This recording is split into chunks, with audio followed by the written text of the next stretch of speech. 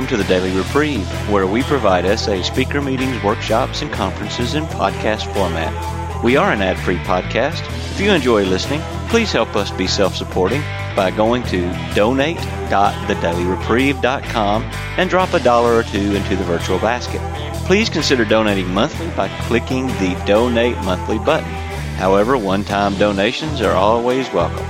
Just click the Donate Now button. Now, without further ado, this episode of the Daily Reprieve.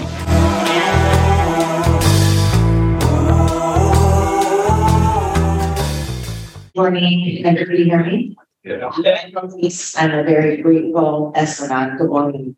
The SNN problem. SNN members have much in common with the friends and relatives of other addicted people. Most of us grew up in families with secrets, and we were not taught to think about our own needs and take positive action to meet them. We chose friends and partners who could not or would not support us in a healthy way. We lived life from the standpoint of victims and perceived any personal criticism as a threat. For most of us, anger, fear, and depression were nearly constant. We acquired some unhealthy beliefs about ourselves very early in our lives, that we were not worthwhile and lovable, that we were able to control other people's behavior, and that sex was the most important sign of love. We have also felt the shame of thinking we were responsible for the sexaholic behavior of a family member or friend. Our self-esteem dropped to low levels, and we doubted our attractiveness, our emotions, and our sanity. We have felt betrayed by those we love the most.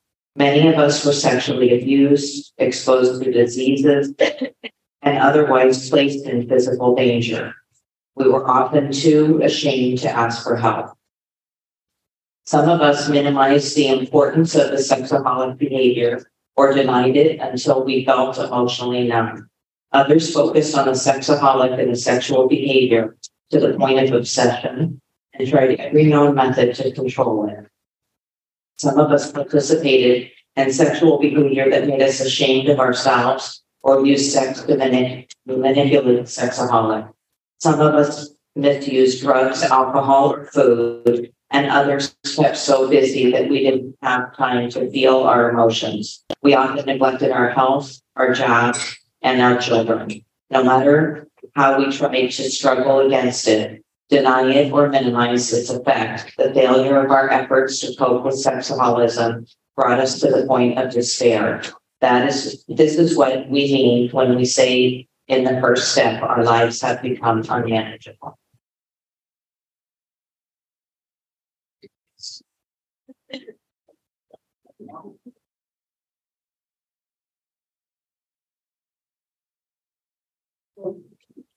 Good morning, I'm John, a sexaholic. John.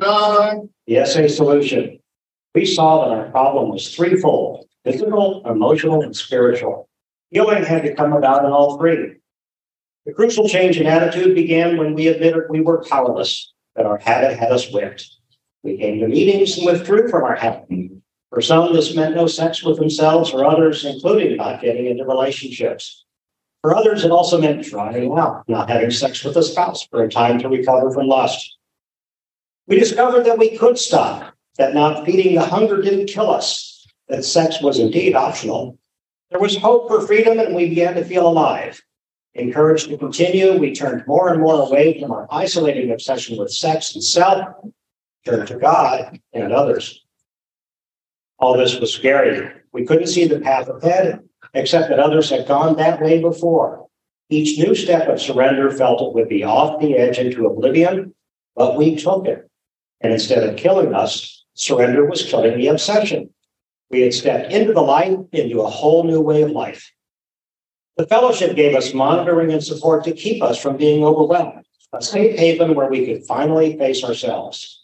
Instead of covering our feelings with compulsive sex, we began exposing the roots of our spiritual emptiness and hunger, and the healing began.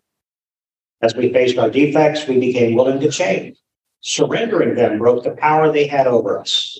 We began to be more comfortable with ourselves and others for the first time without a drug. Forgiving all who had injured us, and without injuring others, we had tried to right our own wrongs. At each amends, more of the dreadful load of guilt dropped from our shoulders until we could lift our heads, look the world in the eye, and stand free. We began practicing a positive sobriety, taking the actions of love to improve our relations with others. We were learning how to give, and the measure we gave was the measure we got back. We were finding that none of the substitutes had ever supplied. We were making the real connection. We were home.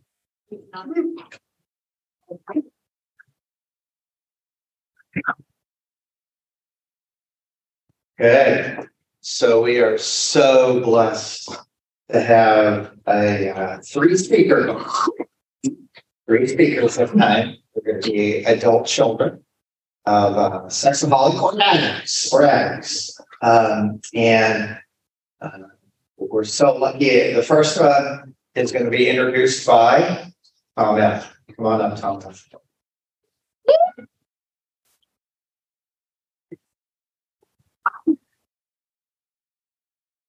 Hey, it's Tom F. I'm a grade 4 recovering alcoholic, SNW, TC, and I've been in recovery for 3 years.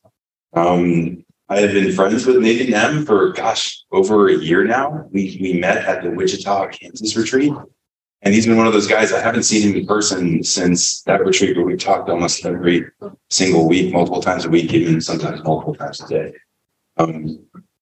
He's been a friend, he's been a fellow in the program, and ultimately he's been a brother. And my special memory of Nate was, or continually is his faith in his higher power. It's been something that's touched my life, and his constant steadfast push and trusting God in every moment, every second of his day has encouraged me to continue to trust my higher power one day at a time. Thanks for letting me share.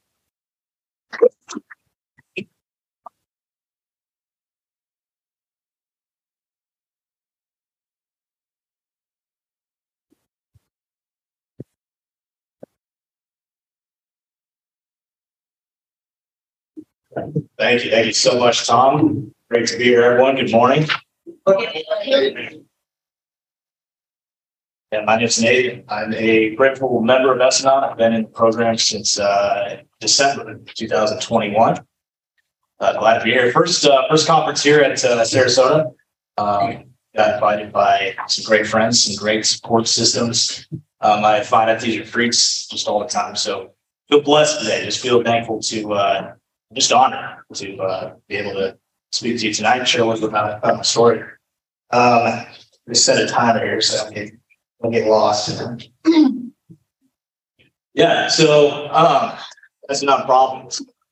Many of us grew up in households with secrets. That is definitely me. When I was younger, I believe my parents had a secret, and I can never figure it out. I never figure out why they were always just arguing all the time. Why they were always just bickering all the time.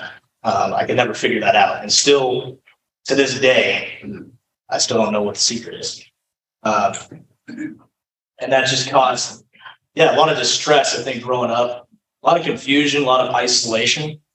And it just, I just picked up a lot of just bad habits that have made my life absolutely unmanageable for many years. So, history of sexaholism, addiction in my family. My mom had a first husband, and he was an alcoholic. Ended up dying of cancer, actually because of it. And he passed away long before I was born. My dad had a first wife as well, and she had an affair with a man across the street, and they ended up getting a divorce, and that was before my parents met. So that's just kind of like little history. I don't know too much about it, but I've just kind of figured that out just over the years. But sexaholism, I could definitely see present, like growing up, especially just being around my dad, going out in public. He would just stare at women suggestively, just way too long. He'd flirt with women like all the time, like just like out in public, stuff like that. And just watching a lot of movies, and the lust scenes would come on, and just looked at him a lot, like suggestively, just a lot. Never really thought much of it. I was just like, I guess this is just what a normal household is like, or I guess it's just what a man does. Yeah, I never really knew it affected me until like a little bit later on down the road. But I picked up a lot of bad behaviors, I think, from my dad. One of them being in particular, my inability to say no.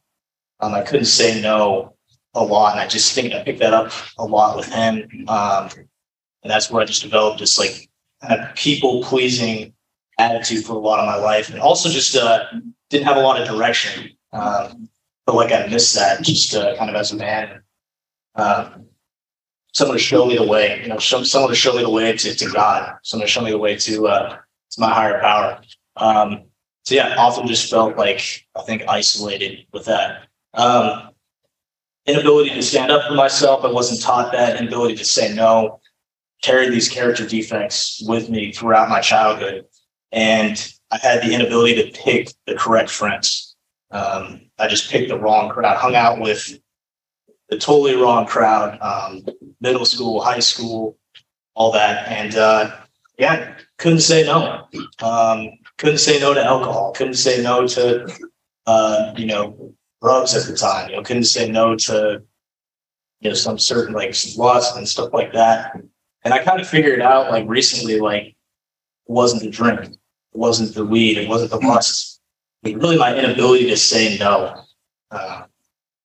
So that's just good for me to recognize. But anyway, yeah, just fell into the wrong friend groups and was just bullied a lot, humiliated a lot, middle school, high school. Just some of the hardest times in my life, never having a true, just like authentic friend to lift me up. It was always just constant bring me down, like let's bring this dude down. But yeah, it just really hurt a lot because I felt like I couldn't go to my parents for that because they were just constantly arguing, just like all the time. Just caused just like a lot of isolation, a lot of bad decisions made like when I was younger. So yeah, this went on, just for a long time, and eventually I just started. My mental health was just a bad state. Depression says that in the problem. Like depression was almost always constant, anxiety was almost always constant. Yeah, that was me because it was my inability to choose good relationships, choose good friendship, and so just fell into this like just big rut. Eventually, like sought out like therapy and counseling, and one of the best days of my life to this day, because I hung out with these guys, for 15 years of my life. They were my best friends. We were saying like, yeah, we're gonna be each other's best man, like at our wedding and weddings and stuff like that. And, yeah, it just turned out that they were just causing just a lot of low self-esteem for me. And so this counselor one day, she looks at me and she says, Nathan, I don't think that these are your friends. I was just like, what is this lady talking about? These are my best friend. Come on. But she just kept saying that to me every single week, like, these aren't your friends. And I didn't listen to her for like about a year. But then I just started getting like super angry just around them like all the time. Just super cautious of what they thought about me or what they were going to say or what they were going to pressure me to do. And one of my rock bottoms was, we'd go shooting a lot. We would go up to the mountains and like shoot shotguns or shoot like clay pigeons and stuff like that. And I was so angry. And one time I just started having thoughts of like, hey, I should just kill these guys. I have the chance like to do it right now, just get them out of my life. And that was just those were some dark times in my life. Just like a lot of pain there. So eventually I thought about what this lady said, and I said, this lady's right. And that was the introduction to my solution. Focus on the solution. That's what I hear a lot at like this conference and stuff like that. Focus on the solution, and the problem gets smaller and smaller. And so I found recovery shortly after that, and I actually found I was hanging with my dad, and he told me to look up something on his phone. I found like pornography on his phone. I just completely like dropped the phone. I was like, whoa. And that was about a couple months before I went to my first SA SNON conference ever, which was in Wichita. And Met a great friend to this day, some great friends of mine, like almost like second parents to me. And I approached him, I said, hey, does this affect me? I found pornography like on my dad's phone and really just started questioning that just like a lot. Told me to call him like right away. Called him and I got introduced to S&I. Like the miracle just started happening. Some of the miracles in recovery is like God is now my higher power. See, I put all my faith into people. I put all my faith into the joy and connection with them, and like my self-esteem depended on my relationship with others. And now today it's starting to shift. My self-esteem is dependent on God. God is my higher power. He's the source of where I get everything from. He's the vine, I'm the branch. Another thing, miracle and recovery affirmations. Sometimes I got to say 1,000 times a day that I'm good enough. That I'm good enough and God loves me just the way I'm at. Loving people where they're at. It took a long time to forgive my parents for the unmanageability growing up. But I've learned to just love them where they're at and see that, they did the best they could with what they had.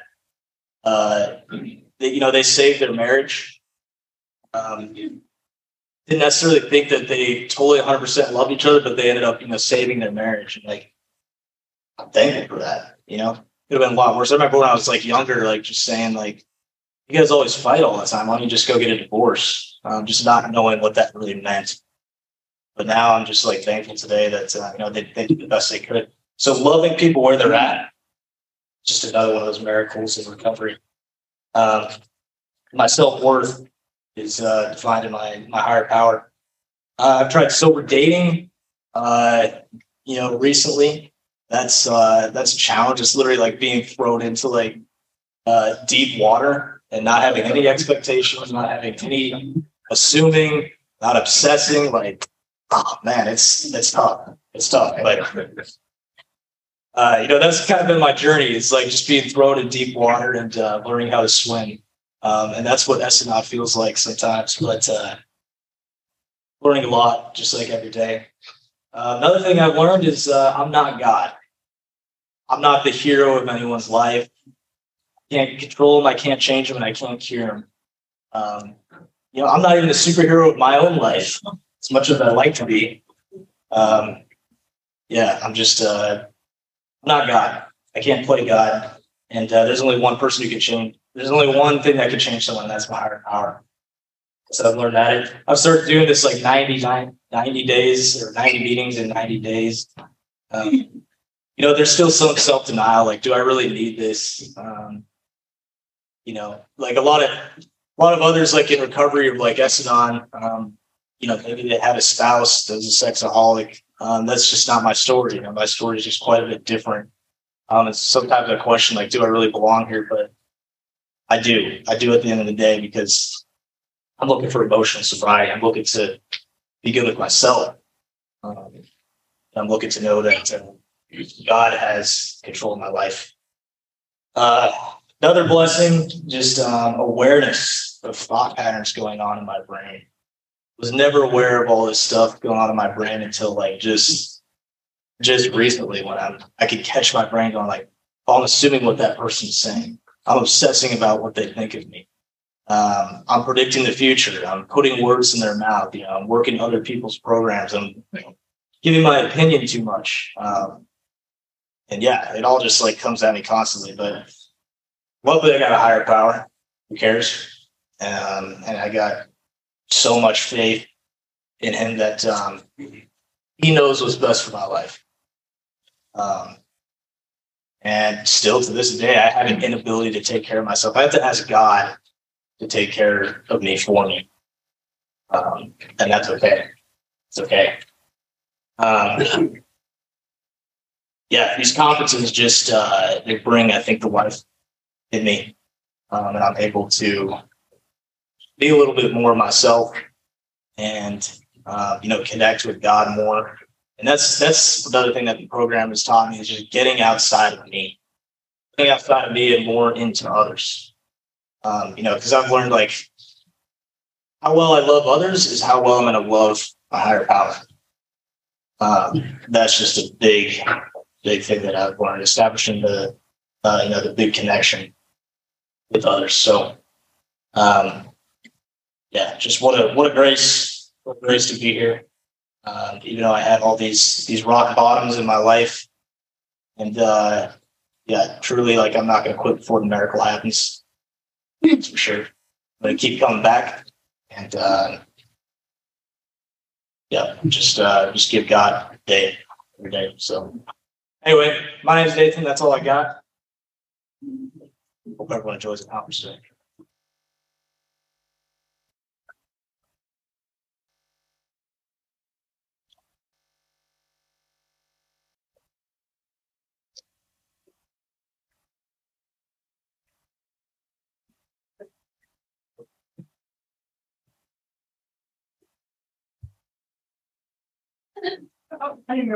Morning, everybody. James Morty, grateful reference.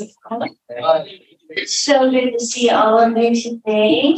A big day planned. I'm a speaker is someone that I just recently met in December. She's become very special to me. What I learned about being a sponsor is that God puts people in my life when I need them. My first reaction was like, oh, no, I can't do this. I've got too much going on. I've got too many responsibilities now. I can't say yes. And then he just keeps saying, say yes. So I'm so thankful I said yes. Her name's Natalia. She's from Poland. And we were discussing Florida one day. She's like, I love Florida. And so she's here with us after a great decision. Like I said, I've only known her since December. And the funny thing is how we met. The wonderful thing that I believe that this program has is this real connection, right? And so people share numbers with permission. And through WhatsApp one day, I got this message, and it was Natalia. And it was a person that I actually never talked to. And she really doesn't even know this person either. But the amazing thing, and I thought about this the other day, and I thought this person's name is Grace. Say no more. Okay? Welcome, Natalia.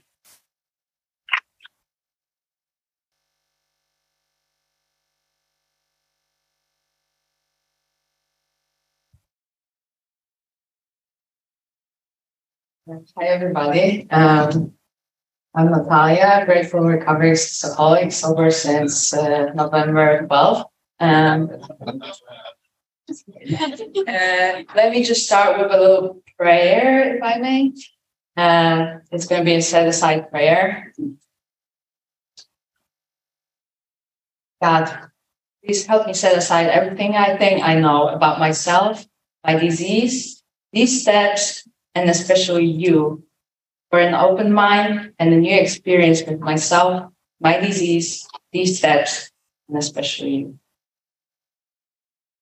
So what can I say? I do not identify myself as a nun, but I now can say that I come from a family with dysfunctions.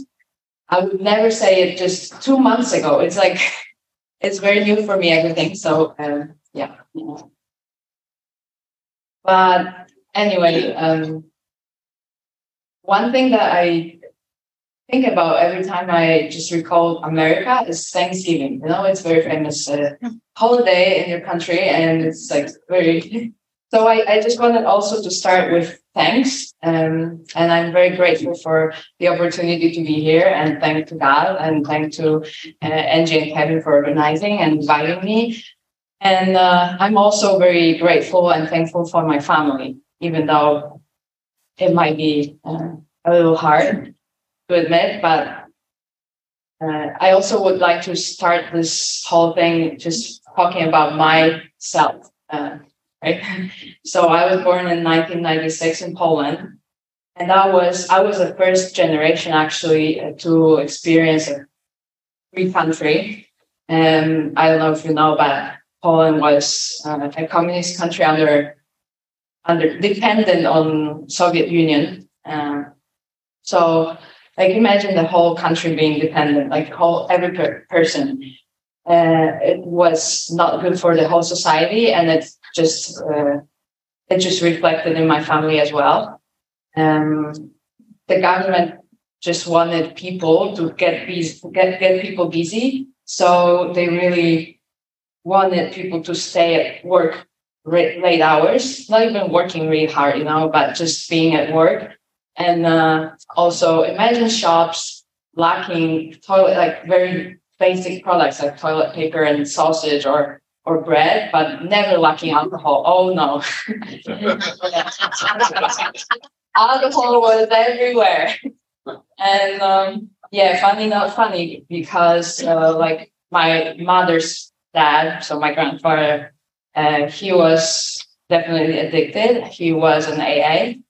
And I didn't know it. I mean, this is all new. I just kind of discovering it because when I was born, he was already sober for a couple of years. But it did definitely affected my mom's childhood and her life.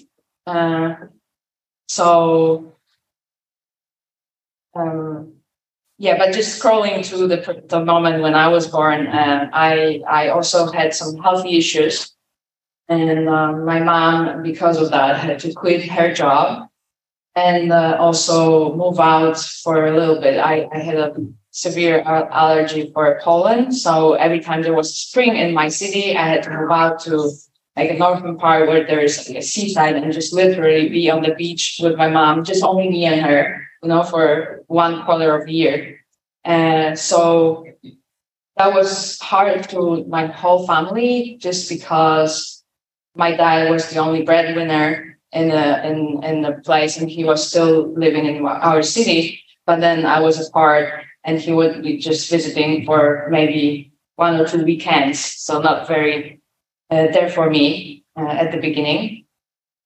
And so he was just like alone and apart. So what could he do? He was just focusing on making money, making living and working. And what happened next also was he was running a business with his mother and his brother, so my uncle and grandma.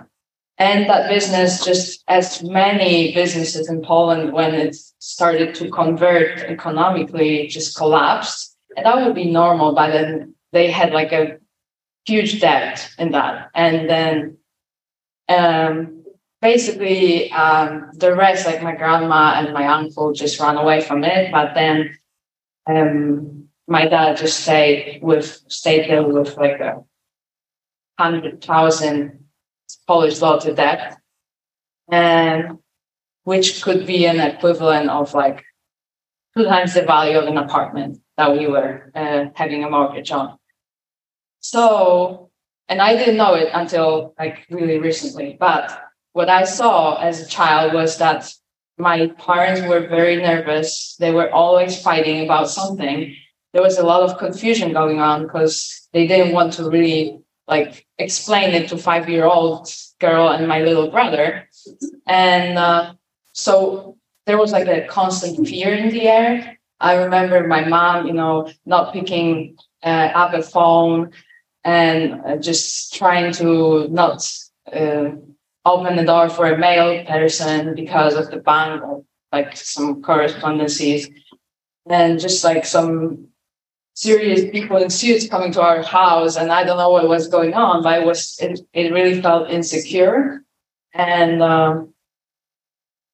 just a lot of tension. And and my dad was basically always out just making money or doing something. So that was like a very, very dark and hopeless point in my childhood. And then it almost got my parents divorced. And so I also felt like I was with my mom, basically, and I was like the older sister. the first child. And then I just felt such an emotional burden of being there. Just because my dad was lacking, my mom had nobody to turn to. I felt like I'm just an emotional filler for her, kind of, and just and she would also just complain or be mad at my dad and just talking to me about that. So I just also felt like I'm in the middle of the conflict, kind of like mediating between, because I didn't really know what's going on, but I didn't want to blame my father on what's going on. And so I was just always trying to be the best I could for my mom and to just please her and to just be kind of like somebody who could bring a little bit of peace or happiness, but it didn't really work out that way. And then I also, when I was a teenager, I just felt so overwhelmed with that already. And I just turned into rebellion.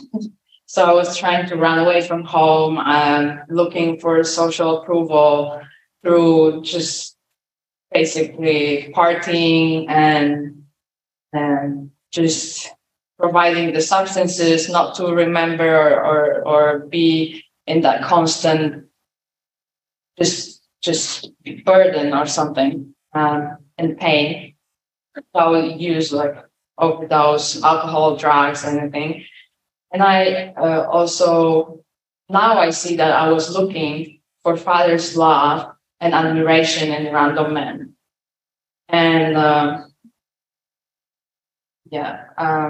also tried to control them and just, just all the stuff that sexaholic would do. Yeah,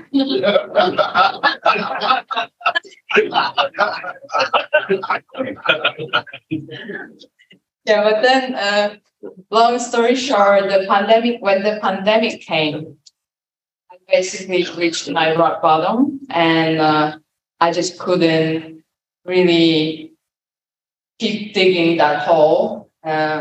So I also was blessed with a friend who really just dragged me out from like a pit hole. I was feeling like I'm in the moment of decision if I want to jump from the building or just keep on going. And yeah, she gave me a lot of hope in the higher power as well. And that was the moment when I first had my spiritual awakening and turning to God. But it was like 3 years ago almost, but it didn't really work. Like it didn't really help that much it didn't sustain me. And I think that the problem about that was that I found myself in that trouble and I wanted to turn to God, but I didn't want to accept my situation. So I would just keep on denying the problem and just trying to stay, let's say, sober and stay away from trouble by my own power, and just because I thought it's wrong and I shouldn't do wrong. But but I don't know, just God's grace led me to the fellowship through another friend who, she kind of got a little bit of my story, and then she said, like, Natalia, that's sick. You should treat it. And that was just a little part, which kind of like somehow she got to know, and I didn't get offended because I trusted her, and I thought, like, you're right. I cannot do it by myself. I need to find help. And that's how I ended up finding an SA group in Warsaw, going to my first meeting. And even though it was a lot of shame in that, and it was something very weird at the beginning, I would say, but I just feel so much support, and it's just amazing how open people are here. And it also brought me the hope back for the whole world, because the world I was living in was so cruel. Everybody just wants to sell you something, either use you somehow or just make benefits out of you. And you just have to struggle and somehow deal with it and make a living and be by yourself and just fight for yourself. And here in the fellowship, I just discovered people who unconditionally would help you, who you can ever just reach out for help, and they will share your knowledge for free, not for anything else in exchange. And I mean, it's just so much love and acceptance, and everybody's just equal, and we don't have any leaders or anything like that. So it's just a brand new world. I just love it. I cannot imagine now not being to experience that. We're so blessed, really. Then, I mean, since I started this journey, it's just a crazy ride, like a roller coaster, led by higher power, and miracles happen here and there. But the thing is, it's not how I would imagine it. And I think it's also about expectations that maybe I had in my life. It's something that I would never imagine like that. And I maybe had different expectations, but I would never expect to be in Florida with you guys.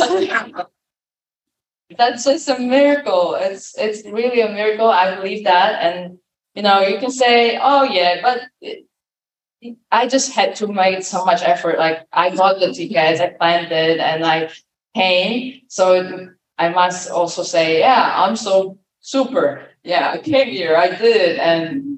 But I just don't want to do that anymore. That's what I used to do all the time, and just take either take everything for granted or take it as my own efforts. But now I just believe, I want to believe that it's higher power, and I just want to surrender.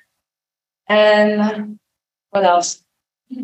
That's all, I guess. I hope that was a nice talk and it's helpful. And if you want to talk more, because I can talk for hours and hours.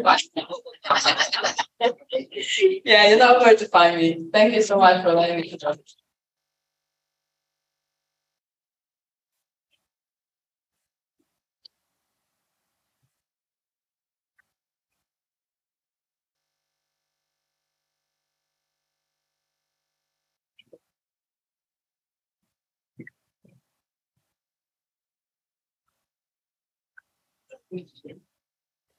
Hey, Tom, a career board summary. Let's say just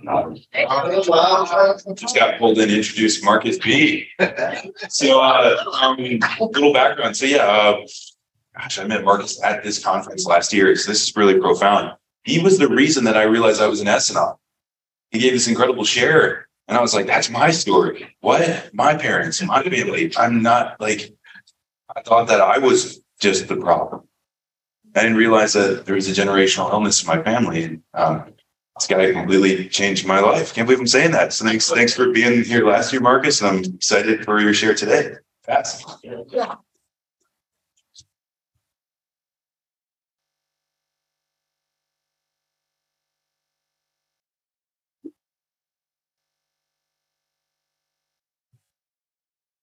Good morning. My name is Marcus, grateful Essanon SA. I'm very grateful to be here. I will preface my share with a little bit of gratitude. I'm grateful that a lot of my story that I am about to share, a lot of it has changed. A lot of my familial relationships that I came in with struggling, isolated from, resented from, a lot of them have changed, especially with my parents, with my son's mother. And it's all due to the program. It's all due to a higher power and the healing that I have gotten. And I do want to say too about this retreat that we're having. It's a family reunion. And although my share will be about my story, a little bit about that growing up in the illness, I'm so grateful that I've also found a family of choice, which is my family in Essanon, the men in Essanon, my SA family, a lot of you here, some of you I haven't even got to say hi to. There's so many people here, which I'm grateful for. So I'll start off with a little qualification with my story here. I think growing up in the family, like others have shared, there was a lot of secrets and shame, and there was a lot of things that were going on in my family growing up that I wasn't aware of. When I came into recovery, it wasn't because of Essanon, it wasn't because of other people's behavior, it was because of mine. I came in through SA, and I had the gun against my back, get help or get out. And when my first SA sponsor, when I was doing my first step, he says, why don't you do kind of a timeline of your life? And I couldn't remember most of my childhood. And I remember seeing a therapist around that same time. And she says, well, let's go look back at your childhood and let's talk about that. And my response was our theme, which, how important is it? I didn't want to talk about my childhood. And, and through that, I started to gain some clarity. I started to see that my parents were very young when they had children. My mom was 15 when she had my older brother. She was 17 when I was born. My dad wasn't too much older than her. And my parents, they did the best they could with what they had at that time. And one of my sponsors, he likes to remind me, he says, Marcus, everyone gives 100% of what they have. And although you were given 30, 40% of what a child needed in a childhood, the program, a higher power, fills in the rest. And that was reassuring. And through working my program in SA, through making amends, through having living amends, through having a spiritual awakening, which is for me, spiritual awakening is just being in reality. That's all it is. It's just being in reality and not faced with delusions of lust and all of that, not faced with all this resentment, all this other stuff that I was carrying with me. It's just being in reality. And being in reality, like in the big book, it talks about in a vision for you, it says God will continue to disclose more and more to you. And more started to get disclosed to me. So I want to kind of just talk about how I got into Essanon.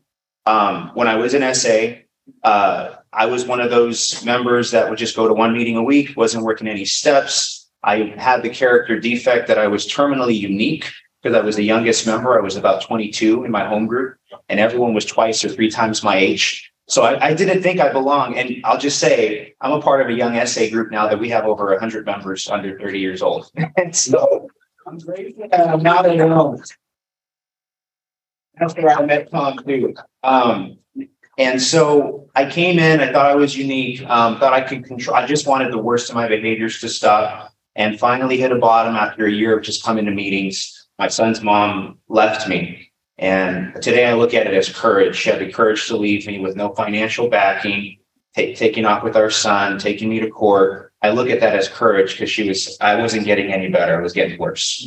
This illness of sexaholism is a progressive disease. It gets worse, never better. And she saw that. And she was also participating in Essanon at the time. And I was getting worse. And so she finally left. And that's when I eventually hit a bottom, started working a program. And now being a single parent, I had to be faced with the family of origin that I had that I isolated myself from. And I moved, I had my own little mini geographic. I moved about 30 minutes away from my family. And I was a single father that had to start asking for help. And I started to ask for help from my family. I was faced with a lot of my brother's active alcoholism. And that's the disease, this disease of sexaholism, alcoholism, it isolates the family. There's a lot of untreated behaviors. Lust and alcohol are just the symptoms of the problem. There's many other attitudes and behaviors that accompany the disease. And I didn't realize I was raised in those environments. So now being faced with active alcoholism, a member of my home group brought me into Al-Anon, and I got a sponsor there eventually a few years ago and started working the steps. And my relationship started to get better. I started to see the alcoholism as a disease, started to learn tools about boundaries, how to communicate, how to feel my feelings, detachment with love, a lot of things that people have shared here yesterday as well. And then I remember going to a Zoom conference in Georgia, and I remember there was an essay panel of single members dating and sobriety. I remember almost every single member that shared that was single and sober and dating, almost 100% of them would share about finding a sexaholic, whether they were in recovery or not. They were finding their counterpart. You know, Roy Kay says in the White Book, first we're addicts, then we're love cripples. And when I'm sober, you know, and the disease is arrested, I'm still a love cripple. And I saw as a single father, I didn't want to get myself in that situation. And I went back through my sex inventories, and I saw that a lot of my first relationships were those of being with sexaholics. I was the one that was giving ultimatums, looking through phones, snooping on social media. I was so insecure I put up with unacceptable behavior because I was afraid of being alone. And a lot of us in Essanon share that. I found people that could not or would not support and love me in a healthy way because it's what I knew. It was what was familiar. You know, growing up in the family, when my parents split up due to infidelity when I was about 11 years old, I was affected by this disease. And it wasn't because of my parents. It was when I was about 5 years old, my dad, when he was they were just teenagers, my dad was facing his third felony, got off and turned his life around in his faith tradition. And he started to do his own 12 steps, started to carry the message to people from his old life and bring them into our house. And our house was like a boarding home. And, you know, we had a family living with us, and there was a girl about my age, about 5 years old, and we would do things in secret. We would kiss and touch and all these things in the closet. And we knew nothing about sex. We're 5 years old. And just a few years ago, I found out that her father was arrested for child molestation and kidnapping.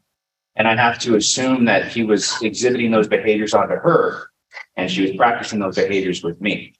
So I'm afflicted with the illness of sexaholism. I do carry the allergy to lust. I am a member of SA. I do have the obsession I had all the characteristics of an SA, but I'm also, you know, Ed W. in Kentucky, you know, he likes to tell me, he says, Marcus, there are those of us that are afflicted with the disease, but all of us are affected by the disease. In that moment when I was 5, that was when I was affected by the disease of sexaholism. And as I grew up, my parents split up due to infidelity. I saw my mom cycle through boyfriends that kind of reverted back to their teenage years. My dad would show up drunk, violent rage with my mom. I just remember being a young kid frozen in fear. And I remember my mom would cycle through boyfriends. And there's a couple messages I learned from all of that. You know, one of the messages I learned was that my mom would always say 2 things. She said, he has a nice job and a nice car. And I became the guy with a nice job and a nice car. And I learned 2 things. 1, men were expendable. I didn't have, and the second one, the internal message I got was I was expendable. If I didn't have the nicer job or the nicer car, whoever she was going to leave me. And see, these were the messages I carried.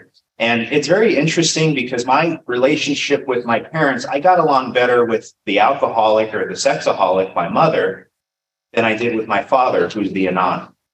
And it took me some time to it's not my job to diagnose my family with illnesses, but, you know, like others have shared, if they walk like a duck and they quack like a duck, I'm going to treat them like a duck. So my father, he's always there, very present, but overbearing, perfectionistic, critical of me, could never do anything right. Thanks for time.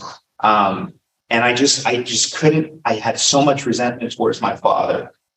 My mother, who was very loving, I can be open with her. I can talk about almost anything with her, very supportive. She was detached. She was unavailable. She was there, but she wasn't. And so I grew up with these family messages that I'll just quickly share here. One of the messages was, if you agree with me, then you love me.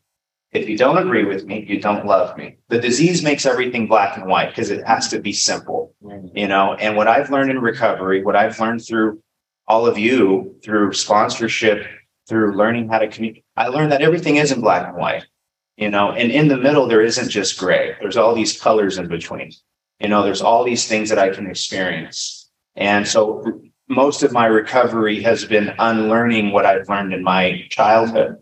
And through inventories, through making amends, through living amends, I've been able to use the traditions to really transform my relationship, like Ann was sharing last night.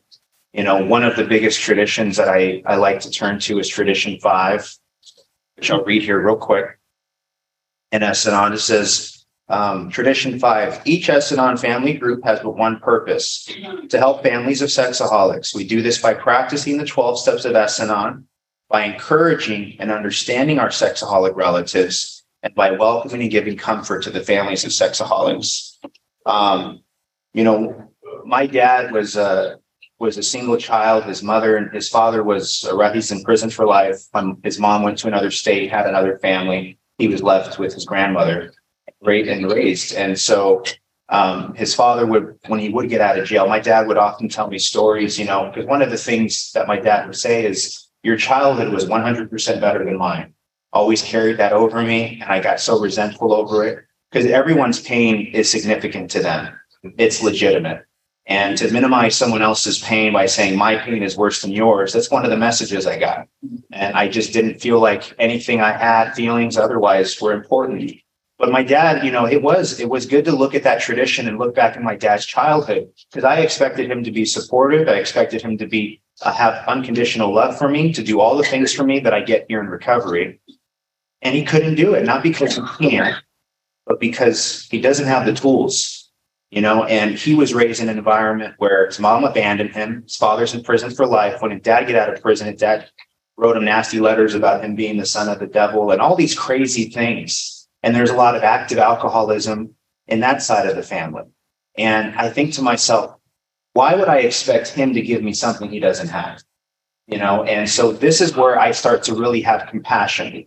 Essanon has really given me the tools of compassion to look at others, to accept them where they're at, and to start accepting myself. You know, I want to share something here. One of the things when I worked step 10, I had this sort of theory in my head, like, okay, step 10, I have this perfect theory that if every interaction or conflict that I have with someone, either A, they're wrong and I need to forgive them, or B, I'm wrong and I need to make an amends. It's very simple, black and white. And my sponsor said, well, that's a good start, but in order to forgive someone, you first had to have judged them. And I like this page in ODAT and on page 120, which is Al-Anon reader, and it talks about judgment. I want to read it here real quick. I'm almost out of time, got 3 minutes. A little meditation on the word forgive can throw some rather surprising light on our understanding of the word. We are asked to forgive those who have injured us. Unless we have first judged and condemned them for what they did, there would be no reason for us to forgive them. Rather, we would have to forgive ourselves for judging. The scripture says, judge not that ye be not judged. If we do judge, no matter how great the injury or how premeditated, we are at fault. Following this train of thought to its logical conclusion, we see that we can forgive only ourselves. In doing so, we also forgive the person whose action we have resented.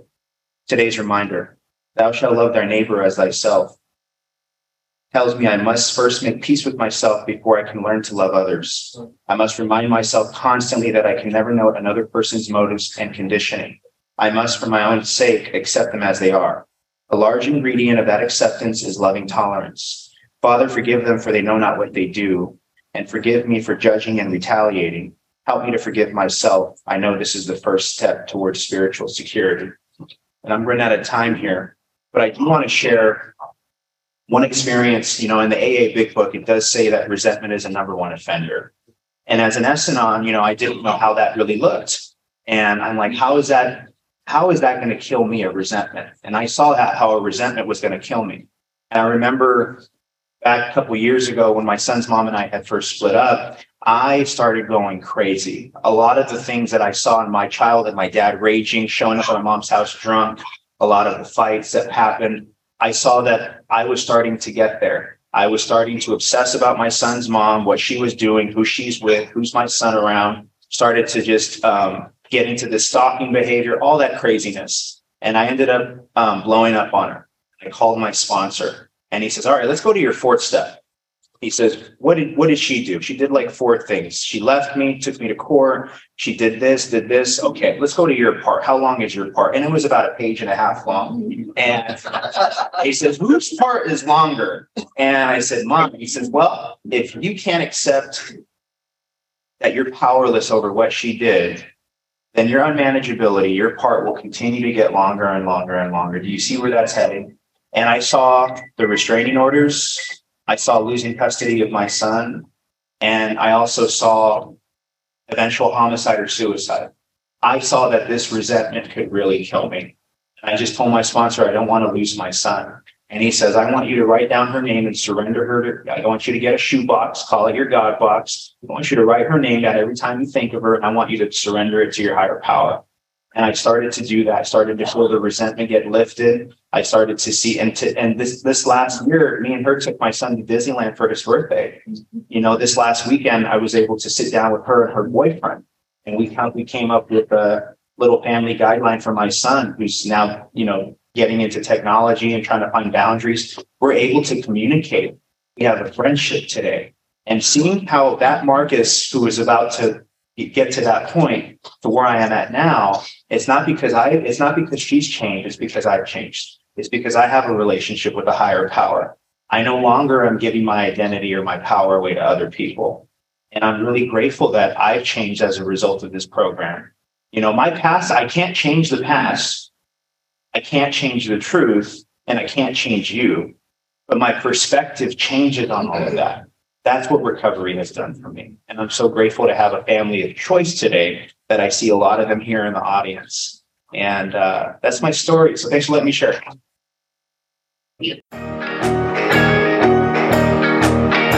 I would like to thank you for listening to this episode of the Daily Reprieve, the best source for experience, strength, and hope for SA members. Please subscribe to this podcast to be alerted of new episodes. Please show your support by donating to the Daily Reprieve by going to donate.thedailyreprieve.com and choosing either monthly donations or a one-time donation by clicking Donate Now. Thank you for listening, and stay tuned for the next episode of the Daily Reprieve.